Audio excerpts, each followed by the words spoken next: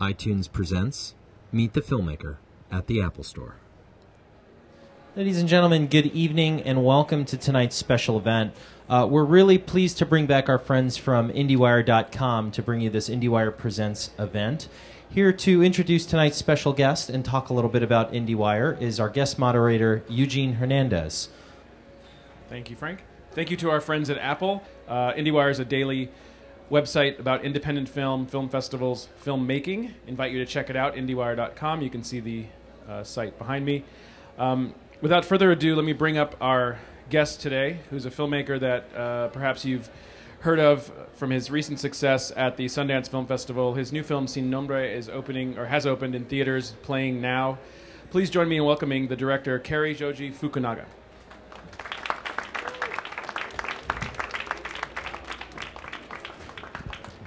Hi, buddy. Okay, thank you for joining us. The event today here at the Apple Store, Soho, is being brought to you via iTunes. So some of you who are not here in the store may be listening to this at a future date on iTunes. So we'll hope to provide some good questions and answers for you. In a moment, we're going to take a look at the trailer for the film for those who haven't seen it.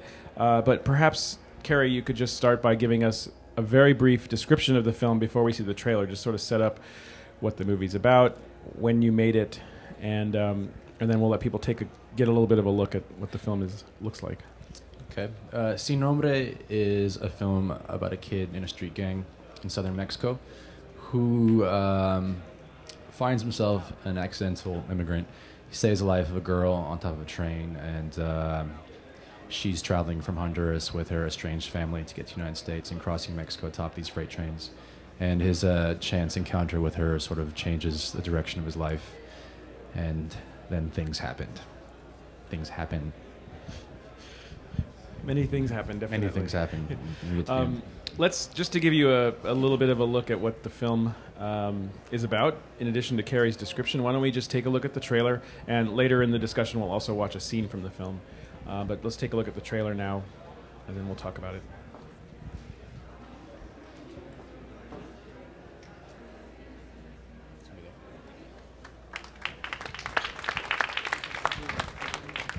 I should have just copied what that guy said. I think he did a better job explaining the movie than I did.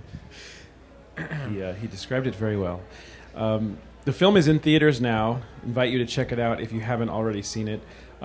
If you have seen it, you can ask questions about the film shortly, and you can also ask questions of Cary about his background and filmmaking and anything else you want to talk about in a little while. I have a few questions as well. The film debuted at Sundance a couple of months ago, where it won 2 big awards. It's a really terrific movie, and it really blew me away at Sundance. Very happy for you, familiar with your previous work. Some folks may know a little bit or may have heard your name from your short films. Tell us a bit about some of your previous work and sort of how you made your way to become a feature director, mostly through short filmmaking. Yeah, I would say it's probably just from one short film in particular, a short film I did in 2005 called Victoria Parachino, which was based on a true event. It took place in Victoria, Texas, where a trailer was abandoned with a group of immigrants inside of it.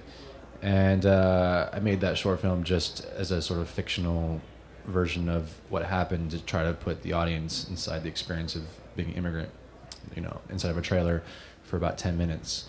And that short film went on to win a series of awards, including an award at Sundance and a Student Academy Award. And it's because of that short film, actually, that I learned about Central Americans' journey across Mexico and about the trains and the gangs and the bandits and what that journey entailed. And after that first Sundance with my short film, they asked if I had a feature script. And I told them I had a script, but I actually didn't have a script.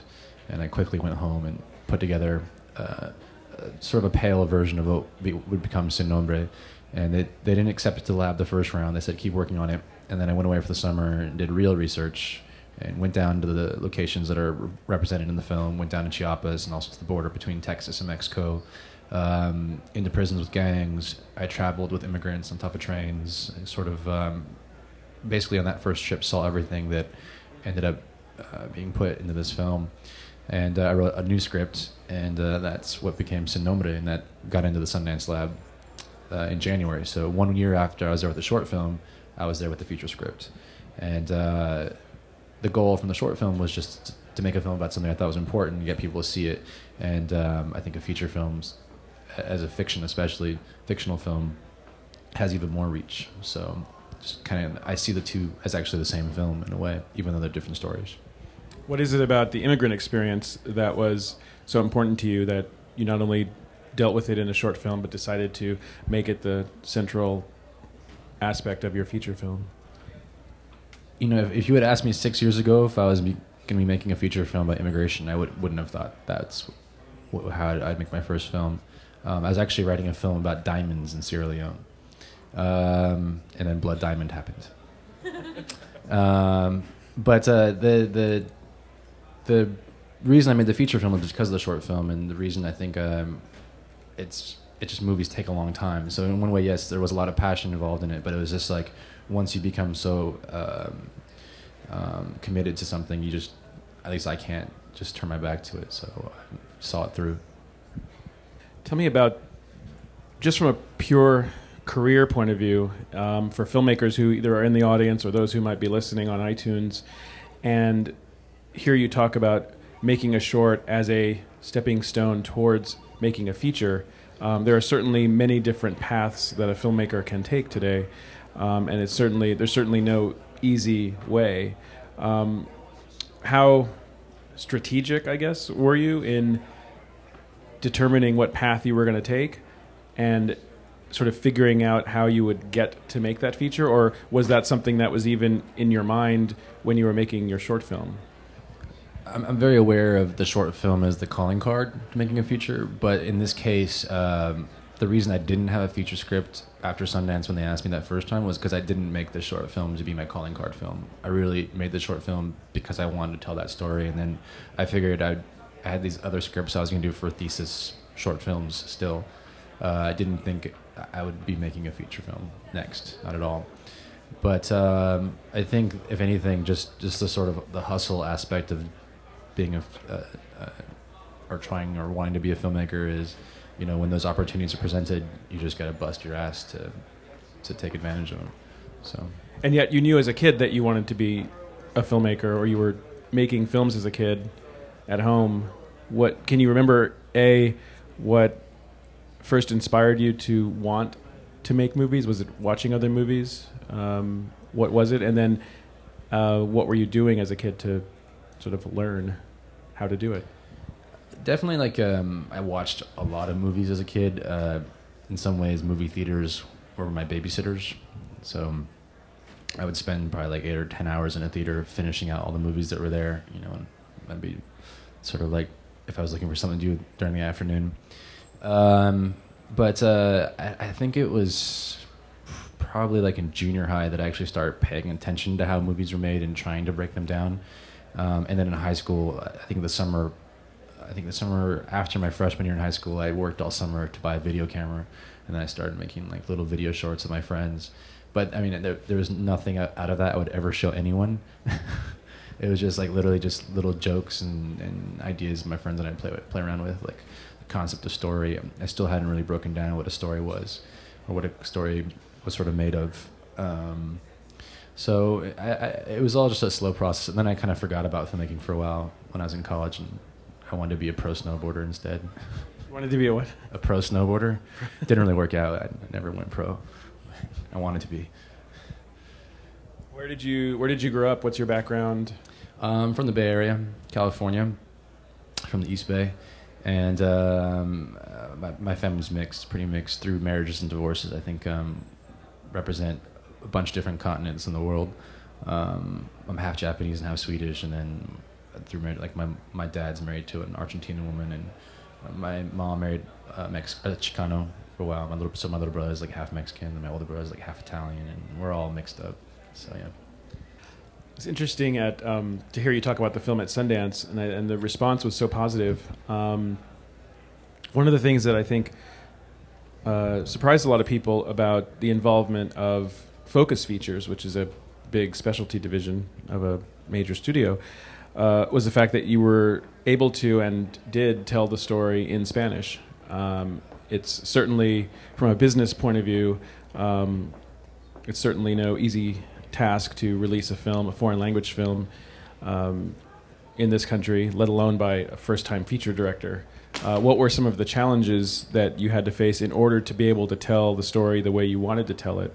And maybe you could also talk about how Diego and Gael got involved, how you sort of got the film to this studio. Focus became involved, like I said, February after that first screenwriting lab. I met with Amy Kaufman, who's here hiding in the audience somewhere in the back. And she used to work at Focus. She was a VP there. And she went on to start her own company with a deal with Focus as an independent producer.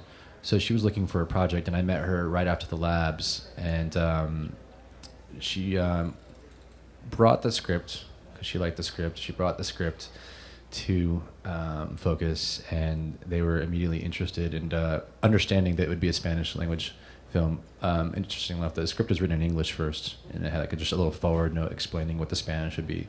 And I met with Focus, and one of the initial conversations I had with John Lyons, who's president of production at Focus, was about casting and about how casting can ruin a film, or make a film that much stronger. And in this case, talking about the story that I was writing, I said, this film would need to have Central Americans in it. It would need to be, obviously in Spanish, but also very faithful to regional dialects. And that was coming off of my research and having seen other films that were supposed to take place like in Central America, made in Mexico and using Mexican actors and Mexican accents when it was supposed to be like El Salvador, for example. And I didn't want to do that. For me, I just can't get in the story. It just seems so fake to begin with. So I couldn't even imagine this story being in English ever. Diego and Gael became involved because Canana, their company, also has a deal with Focus, and we wanted to make this as much a Mexican production as possible, so Focus immediately put Amy with Gael and Diego in their company to make it a co-production. And I think that also helped to legitimize the project within Mexico as well, and make it really feel like it was a Mexican production, even though I and Amy were technically gringos. I want to go back to something you said, for those who may have questions or sort of want to understand the importance of casting and the effect it can have. You talked about the fact that casting can either hurt or tremendously help a film. Can you elaborate on that a little bit? And what, from a filmmaker's point of view, not only your own experience, you don't have to do that. You don't have to do that, but you can talk about it from a perspective of a director, and also maybe as a bit of advice to other filmmakers, how and why casting is so important. It might seem obvious, but I think it's important to kind of elaborate on that key aspect of a production and how to sort of navigate it. There's probably I think everyone has their own personal opinion about a cast, and I think the cast plays a big role in how people take in a story and believe a story, or empathize with the story. So for me, it doesn't make it easier necessarily to work with, like, for example, Edgar Flores, who plays William Casper in this film. He's the lead in the film, has no acting experience. So he's literally off the streets from Honduras. So casting him doesn't make my job easier as a director, but it makes his performance that much more real. So then it does make my job easier in terms of selling his experience, but then working with him to get that experience to be natural is the hard part. With the other cast members, in terms of their level of experience, it was a lot of young people in the cast, so a lot of them are pretty new, and in that way it's good because people don't recognize them, so suspension of disbelief happens much more quickly as well.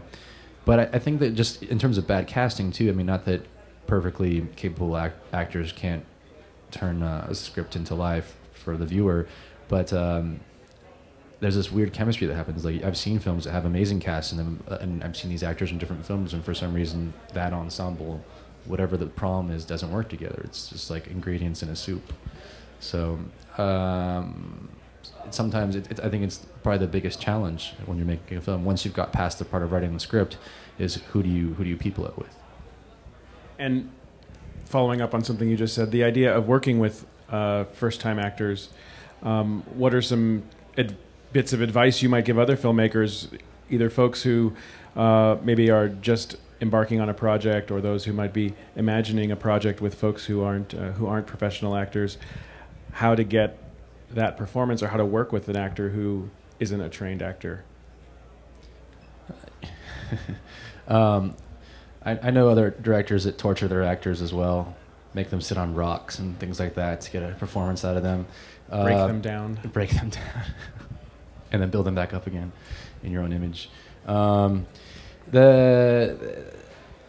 could I offer as advice? I don't know. I mean, I think this is one of my first feature films, so I can only really comment on my last short and this one. But I know that there was moments where like I felt like I was torturing my actor, but there's also the important part of like maintaining that bond, and I guess, you know, not completely abusing your cast and crew, not completely, partially abusing, and it was interesting. I think this is I discovered what my job was on set. It wasn't so much directing the film, because a lot of that sort of those conversations that happened in pre-production and through the casting, but was the problem solving on set.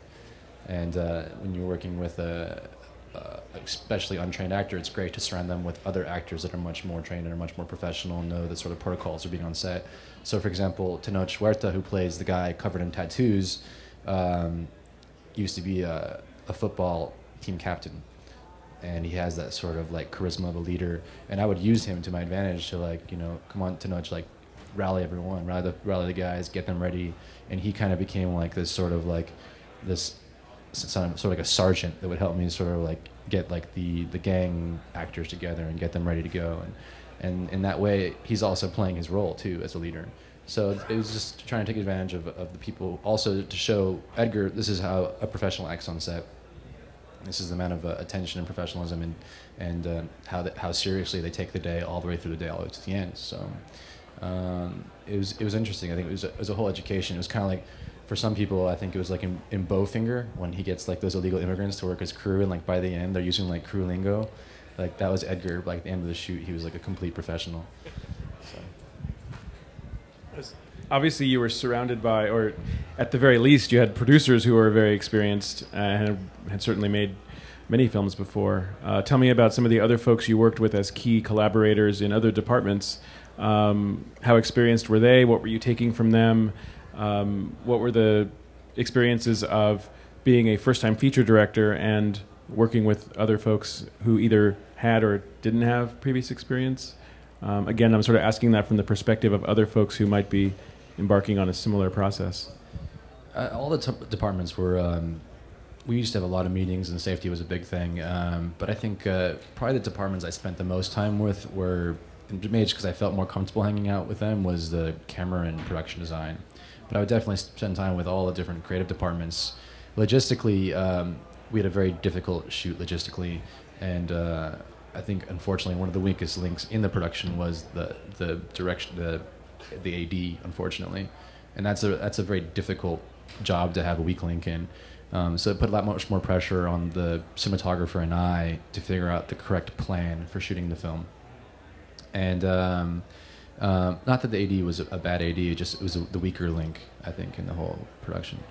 And so he, with the cinematographer, with the production designer, with the various departments, were actually, in a way, having to put up that much more effort to communicate and be in touch because of that. And it was good, though, because it showed their passion for the project, that they went the full length to make sure that our days were completed and that we had what we needed, and that people, without being told, were getting the next scenes or tomorrow's scenes or 2 days forward scenes and clothing and sets ready without having to be prompted. But I think that most of my time was spent like in huddles with the cinematographer and the gaffers and whatnot, and trying to figure out how we were going to accomplish our days, because we had 6 weeks and 2 days to shoot the film, and we were approximating like a 3,000-mile journey. Most of it we were shooting around Mexico City, so there was a lot of like trickery that we were having to use to sell this idea as well. So I wanted to ask you to talk a little bit more about this journey, because it for those who've seen the film, it's an amazing journey. I can only imagine the experience of taking this journey to make a film about the journey. Must have been just as engaging and interesting. Tell tell me about the experience of the journey itself, and what it was like for you, and perhaps if it was what you expected going into it. I mean, you're obviously right. You went in with a script for the film, which is a journey, but I'm sure that there were plenty of things that happened outside of the making of the film that were also influential upon you. Taking this. Are you referring to like me riding the trains, or to just I mean, I guess journey of making the film? Sort of both. I mean, I think that I'm fascinated by the idea of you riding trains to put together this story, and how that must have affected you and affected the story, and then embarking on the actual making of the film with this cast of mostly unknown actors, untrained actors, and then moving taking a production around Mexico City. I don't know how familiar you are with Mexico. Yeah, I'm pretty familiar with Mexico now, at least. I've traveled there a lot. Even as a kid, I traveled there a lot too. But to research the film, not only, I can't remember if I said this already, but I went down to Chiapas, and I rode on the trains as part of it. I ended up riding the trains 3 times. The first time across Chiapas, which was the most informative, I think, in terms of how I approached the train scenes in the film. I rode with about 700 immigrants on top of a freight train, and there's no passenger cars on these trains, so this is just, you're riding on top. And I spent 2 nights and a day on the train. The first night, our train was attacked, so some bandits assaulted the train and shot a Guatemalan immigrant, then threw him off the train, and that was on the next car in front of me.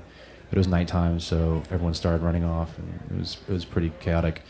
And then I rode a whole nother day and night with the same group of immigrants.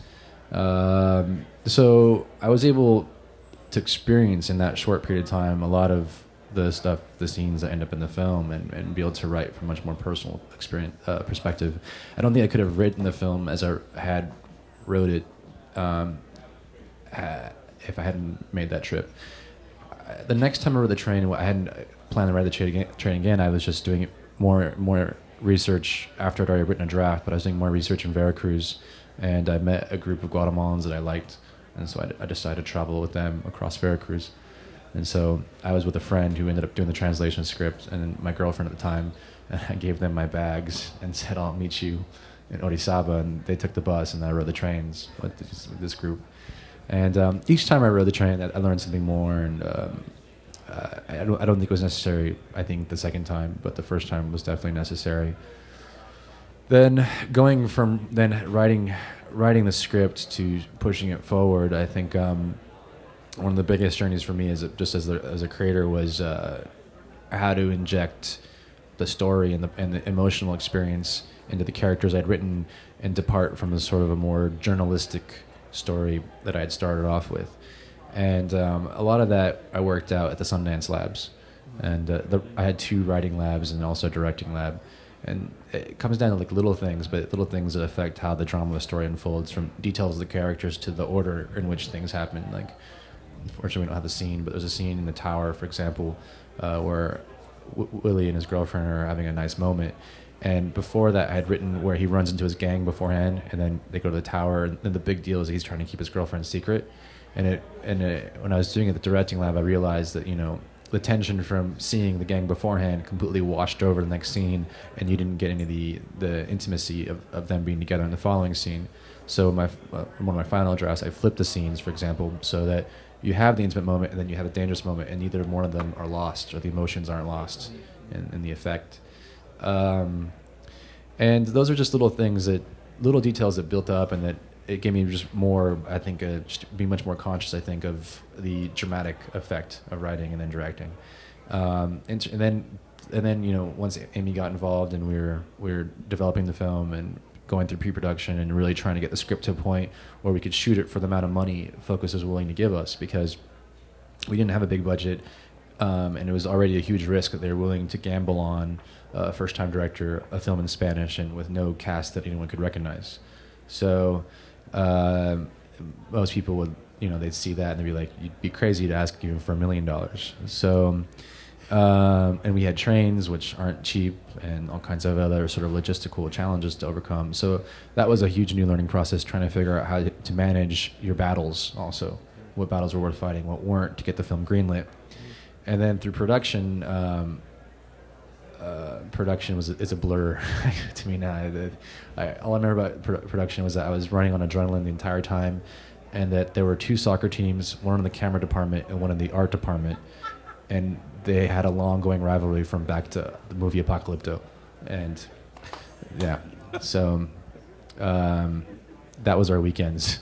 A lot of stress was released on the weekends. It was a very difficult shoot, but in Mexico you have this thing called the snack, or el sapo, and it's at the end of the week, you as a director or producer provide the cast with tequila and beer, and if you don't do it, they'll mutiny, or at least that's what they told us.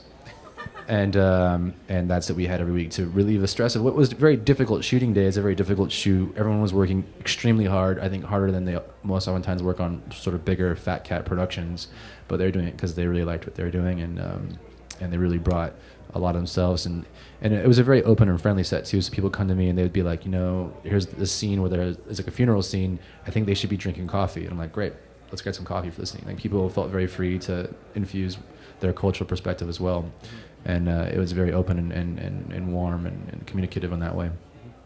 And post-production was the hardest for me, because suddenly I was surrounded by all this hectic craziness on the set, and all the fun of being around what became a very tight family for those 6 weeks of production, 7 weeks of production.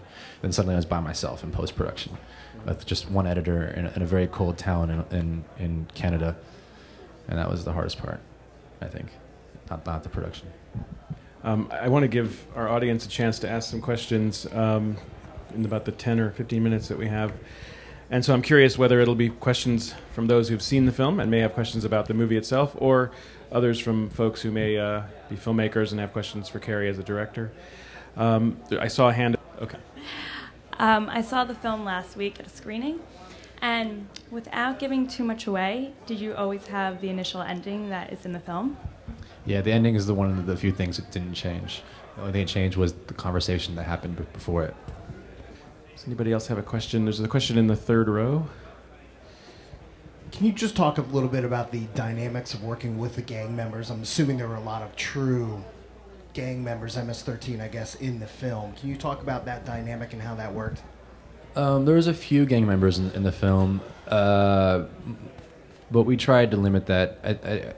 We didn't want anything to happen on set based on filling it with both gangs represented in the film are real gangs, and both of them exist in many of the places we were shooting. My research process involved 2 years of research with them, and down to the point where probably like a month and a half before shooting, we brought the script to them so that they could read their scenes and correct our Spanish to be their Spanish, which is a very colorful kind of speaking.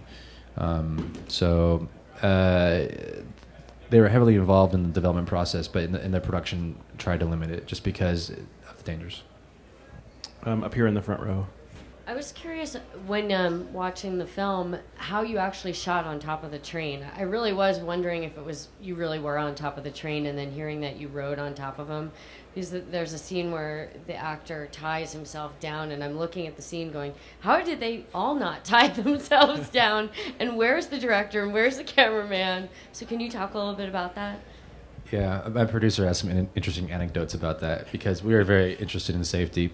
Obviously, we don't want anyone to get hurt on the film. And so one of the first things we decided with stunt department is that we would cable everyone down so that no one would fall off. When I was riding on the real train, almost no one tied themselves down. I think only if you're so tired that you have no one to support you would you do that. Because if the Migra come and your belt's on and you can't get your belt off, you can't run away that fast. Migra being border patrol, because even Mexico has its own kind of border patrol. I was one of the few people on set that didn't have a cable on, because I would be running around a lot, and I didn't use a walkie-talkie or anything like that. And sometimes I'd do it in flip-flops, and I'd get in trouble. But I felt very comfortable because here we were on a set and I'd done the real trains, and I guess there's a stupid arrogance inside of me that thought I was suddenly safe, even though it was still a real train. Can we put? I want to. If you don't mind, Amy, put you on the spot with the microphone, because I would love to hear your. I was going to say, for the record, I did not feel comfortable with that. What did you do when the universal safety guy came around? What's that over there? Yeah, I mean, like there was days like when we were shooting the water and the attack scene, for example. I mean, I didn't want to have all my clothes soaking wet because we had no way to dry them, so I was wearing board shorts and flip flops, and you know, I was hanging out in the rain with the actors, and they had to wear their wardrobe because you know they're in the film, but I could wear whatever I wanted, and I thought flip flops were okay, but. But in terms of shooting it, we did. The logistics were very practical. We had 5 to 6 days, but 6 days on a real train because that's all we could afford. 5 of those days was on a part of the train line that really didn't look like a lot of the countryside I needed to show in the film. So for the other days when I needed more greenery to show the more tropical side of southern Mexico, we built these sort of carcasses of trains at a correct height on flatbed trailers that we pulled around with a semi-truck. But one of the major problems with those is that finding a stretch of road that wasn't bumpy in Veracruz, that was thin enough but not, you know, covered in potholes, and then there are parts you can't back up. So once you get to the end of the road, you got to unhitch everything, get everyone off, bring it around, put everyone back on, rehitch, and then start shooting in their direction. And that takes 2 hours. So suddenly 2 hours of your day could be gone. You can't use your lunch break because even the people unhitching the trucks have to have lunch. So logistically, what we ended up doing is just like shooting one direction all day long, and trying to avoid having to turn around to the point. So like we'd literally drive the truck for like 5 feet and then stop, so that we wouldn't waste any road. And I specifically looked for a road that had branches at a height where it would hit us and like things like that. So just stuff like I'd seen on the train. You know, branches was a big thing. So branches and wires. And we didn't necessarily use the trailer just for more action sequences, even though we did do the rain scene there. But because we even the scene where, well, I'll give it away. I can't give it away. I can't tell. But anyway, we did action scenes as well on the real train. So that's how we did it. And it was like there was no fancy stuff. I mean, literally like we're handheld. So the one time I tried using a jib arm, a little mini jib arm, it shook too much and it got in the way of wires on the real train. So we just had to lose it, and then everything was just handheld and as far out as we can get to get in people's faces, hanging onto each other to get the shots, and usually just shooting up and down the axis of the train. When you were a kid, you said you used to spend a lot of time at the movies. Who were some of the filmmakers, or what were some of the movies? I'm always curious to hear like what movies were most inspiring to you as a kid that made you become fascinated with movies. I didn't know much about film history as a kid. In fact, not until I went to NYU did I learn more about the actual idea of film studies and classic films, silent films especially. We had to watch, this is going to sound blasphemous, but we had to watch 50 films for NYU, and I didn't decide I was going to go until like the last month before school started. So for the silent films, I watched them in fast forward because you didn't have to listen to it. You just read the titles. I know it's blasphemous, but I saw the silent films I liked, I actually went back and then watched them again in real speed. But I did learn to appreciate classic cinema, and it definitely, I think that informs me now more than the films I watched when I was a kid. Because you haven't told me what some of those were. Yeah, I mean, it was just like popcorn films from the 80s, you know. I mean, they're great films still. I mean, like Goonies, so, I mean, Tron. I'm trying to, there's one film that pops in my mind every time. It's that Weird Al film. I remember, like, whenever I think about going to the Cineplex, I think about these movies, like these really bad movies. So I definitely don't reference them. At least I hope I'm not referencing them as I make films now. But I had some really great professors at NYU that like introduced me to stuff, and then I think living in Brooklyn, so close to BAM, and some of the retrospectives they have has been great. Because when I was in waiting for the green light, they had a Shoei Imamura retrospective at BAM that was amazing, and they had like 30 of his films there over a month, and I watched like half of them while I was there. And his cinematography was like, it was like Scorsese, but like 30 years before it, and that was pretty awesome. And then also having a lot of great filmmaking friends has introduced me not only to their work, but also their people they really like.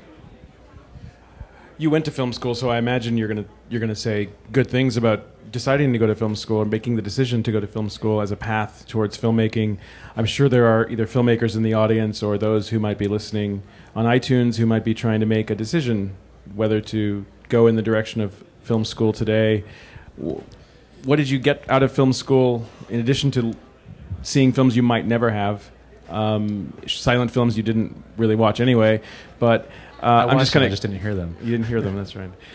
So I'm just kind of curious. You know, it's a question for a lot of filmmakers or wannabe or aspiring filmmakers now whether to go the film school route, go a different route. It's very expensive. It's very expensive. How would you sort of guide someone if they were to? My reason to go to film school is very practical. I didn't have the money on my own to make short films, and so going to film school meant that I got access to student loans, and I got a lot of student loans.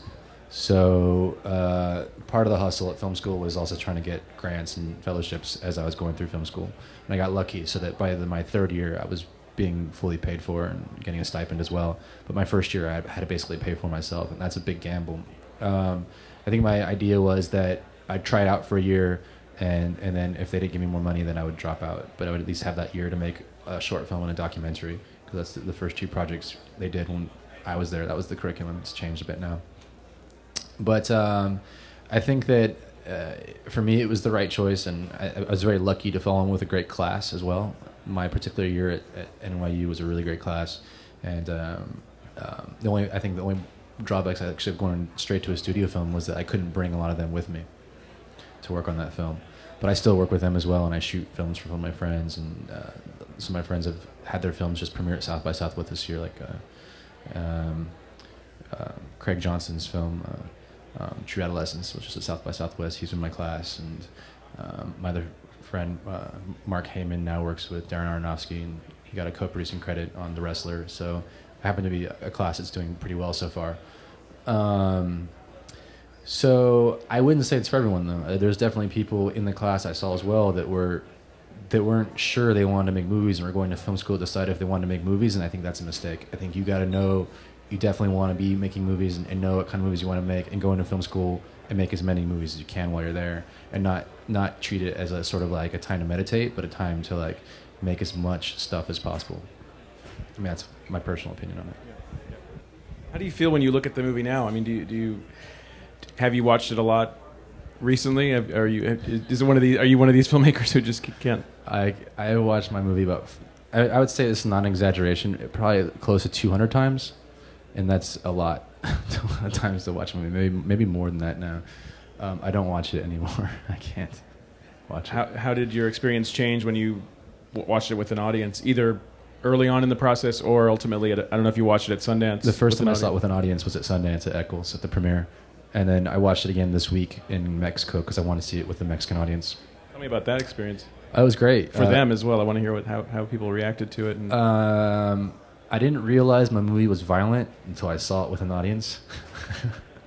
Because I'd written it and I'd directed it, and I just sort of lost touch, I think, with the kind of impact it could have. But I would say the first half of the film, there were people like, you know, especially older people leaving the audience who I think they didn't know what movie they were going to see, and I think was shocked, because I think almost like clockwork, there's like 4 or 5 really violent things that happened towards the beginning of the film, and I suddenly started getting really self-conscious about it because I didn't realize the film was so violent. And I wanted to almost get up and say, if you could just last 10 more minutes, we're all good, at least almost to the end. But with the Mexican audience, it was cool just because it was the first time also I got to watch the film without subtitles and just watch it and just feel it and listen to it and not have to be distracted by that, because even though I know what they're saying, I still get distracted by subtitles. And it was great too just to feel the audience and how they took in the film and the experience, which is different, and they laughed at different places and responded differently to how audience did who were reading the film. Just watching the clips again just reminds me to urge you to really go see the film if you haven't. It's really, really well done. It's a really terrific story. It does have intense moments, but they set you up for some really incredible moments that follow. I'm curious if there's any other questions from the audience here. Anybody else? Going. I'm going to ask you about what you're working on next as a wrap-up, as we wrap up here. Question in the second row. We do have a microphone for you. Just a moment. And if anybody has a follow-up, throw your hand up now, because we're going to wrap up very soon. This is an amazing question, but it's very curious to me. Is since you workshopped your film through Sundance, and you probably had chances to maybe tweak finer moments than others, when you got to actually filming, can you tell us maybe about a happy accident that was unforeseen? Something that occurred that after all your planning, a moment that actually came up that you couldn't have planned for, that was one of the more precious or unexpected gems? Within the scenes that I'd workshopped or outside of that? Man. I mean, I think your point is that you spent so much time planning everything out and working towards a structure, and then these unexpected things happen that, I mean, you touched on one now where you just changed you changed the scene we just saw to. Yeah, now I'm scanning through the entire film right now, 10 times speed, trying to remember sort of happy. There's always like little accents, in terms of cinematography, like dogs and walking into the scene at the perfect time, or a butterfly crossing the scene at a perfect time. But I'm not sure if that counts as being, those kind of moments. But what did happen is that because so much downtime happened between like traveling from location on the train to another location, that we were sitting there with the camera and the actors, and we could just shoot stuff. And one scene, for example, I shot was a reaction of the girl's uncle and father after a certain critical scene that wasn't in the script. And they were just there, and I'm like, oh, well, I might be able to use this. And it wasn't there, and it only cost us about 500 feet of film. So let's just shoot it. And we did, and it actually ended up in the film. And I think it's an important moment in the film the film could have lived without it, but I think it just helps it that much more that it's there. I was supposed to cut dialogue from the script that I kept so that when we were shooting certain scenes, I could just have them say it and just record it while something else was happening. But that wasn't a happy accident. That was just me taking advantage. There's probably more. I'm just blanking right now. I had a friend ask Steve McQueen about hunger, about like the fly at the window, if there's any accidents, and Steve McQueen's like, well, in filmmaking, when you make movies, accidents happen. Accidents did happen. I want to come back to one quick thing because it stuck with me that you talked about how challenging or just draining, difficult the post-production process was. I think that's what you said. Why? What was the challenge of post-production for you? The challenge of post-production was suddenly like all the crazy hectic chaos that was around me was gone, and like having to deal with like silence, and then sitting with like hours and hours of material, and then being sort of like forced with this ticking clock to put it all together really quickly. I think I was suddenly really ADD because I'd been used to just so much stimulus. Just have to sit down and focus on one thing was very difficult for me. So, yeah, I didn't have any access to Ritalin either. So, I think he had a question over there as well. One. Yeah, real quick. You shot for 6 weeks. Can you give us an estimate of your budget that you have to work with? The infamous budget question. I can't. But like I said, first-time director in Spanish, no-name cast.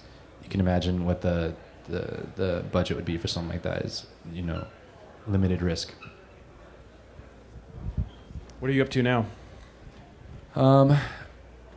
Well, I'm writing a story right now. It's sort of an unrequited love story that's not based on me. And also thinking about doing a musical and talking to some bands I really like and seeing what we can do to try to make a musical where we actually like the music in the musical. So it's not going to be Broadway at all. And then I have this like science fiction idea I'm kind of playing with. So yeah, I don't know yet. Right now, besides talking about the movie and getting the movie out there, you're writing primarily? Yeah, well, I'm writing one in particular right now, and then the other ones are kind of just like, every time I have an idea that applies to that one, I'll just add one more line of notes to that project's Word doc. Are you feeling a lot of pressure to deliver that next project, or how much pressure are you or others putting on you to bring that next project out amidst getting this film out there and getting attention for it? I'm pretty aware of the idea that it's easier to make a film while people still remember who you are. So, not that you can't make one later, but there's a certain feeling of urgency that puts pressure on me. But I also have 2 deals that I have to deliver for as well. So that's mainly what I'm kind of prepping for these pitches, one for Focus and one for Universal. So that's what my work is right now. And although I'm allowed to do bring in book adaptations, I'd prefer to do something original again. Last questions. I know we're out of time. The movie is in theaters now in New York City. I San don't know Francisco and LA too. Don't know the release plan well enough, but where? So San Francisco, LA, New York. And then April 3rd, it opens up like in DC, Boston, Chicago, sort of the other major cities in the United States. And we'll be opening in even more cities April 10th, in some more suburbs, and especially more like Latino markets or more Spanish-speaking audiences. And then May 1st in Mexico. April 3rd, it's also opening in Canada. Very good. Carrie, thank you for spending time with us today. Appreciate your time. Thank you for joining us, Apple Store Thank you, Soho. everybody. Thanks for being here. Thanks, guys. Always check out our website, apple.com/Soho. We have a lot of great film-related events coming up very soon. Thanks, everybody, for coming, and have the best night ever.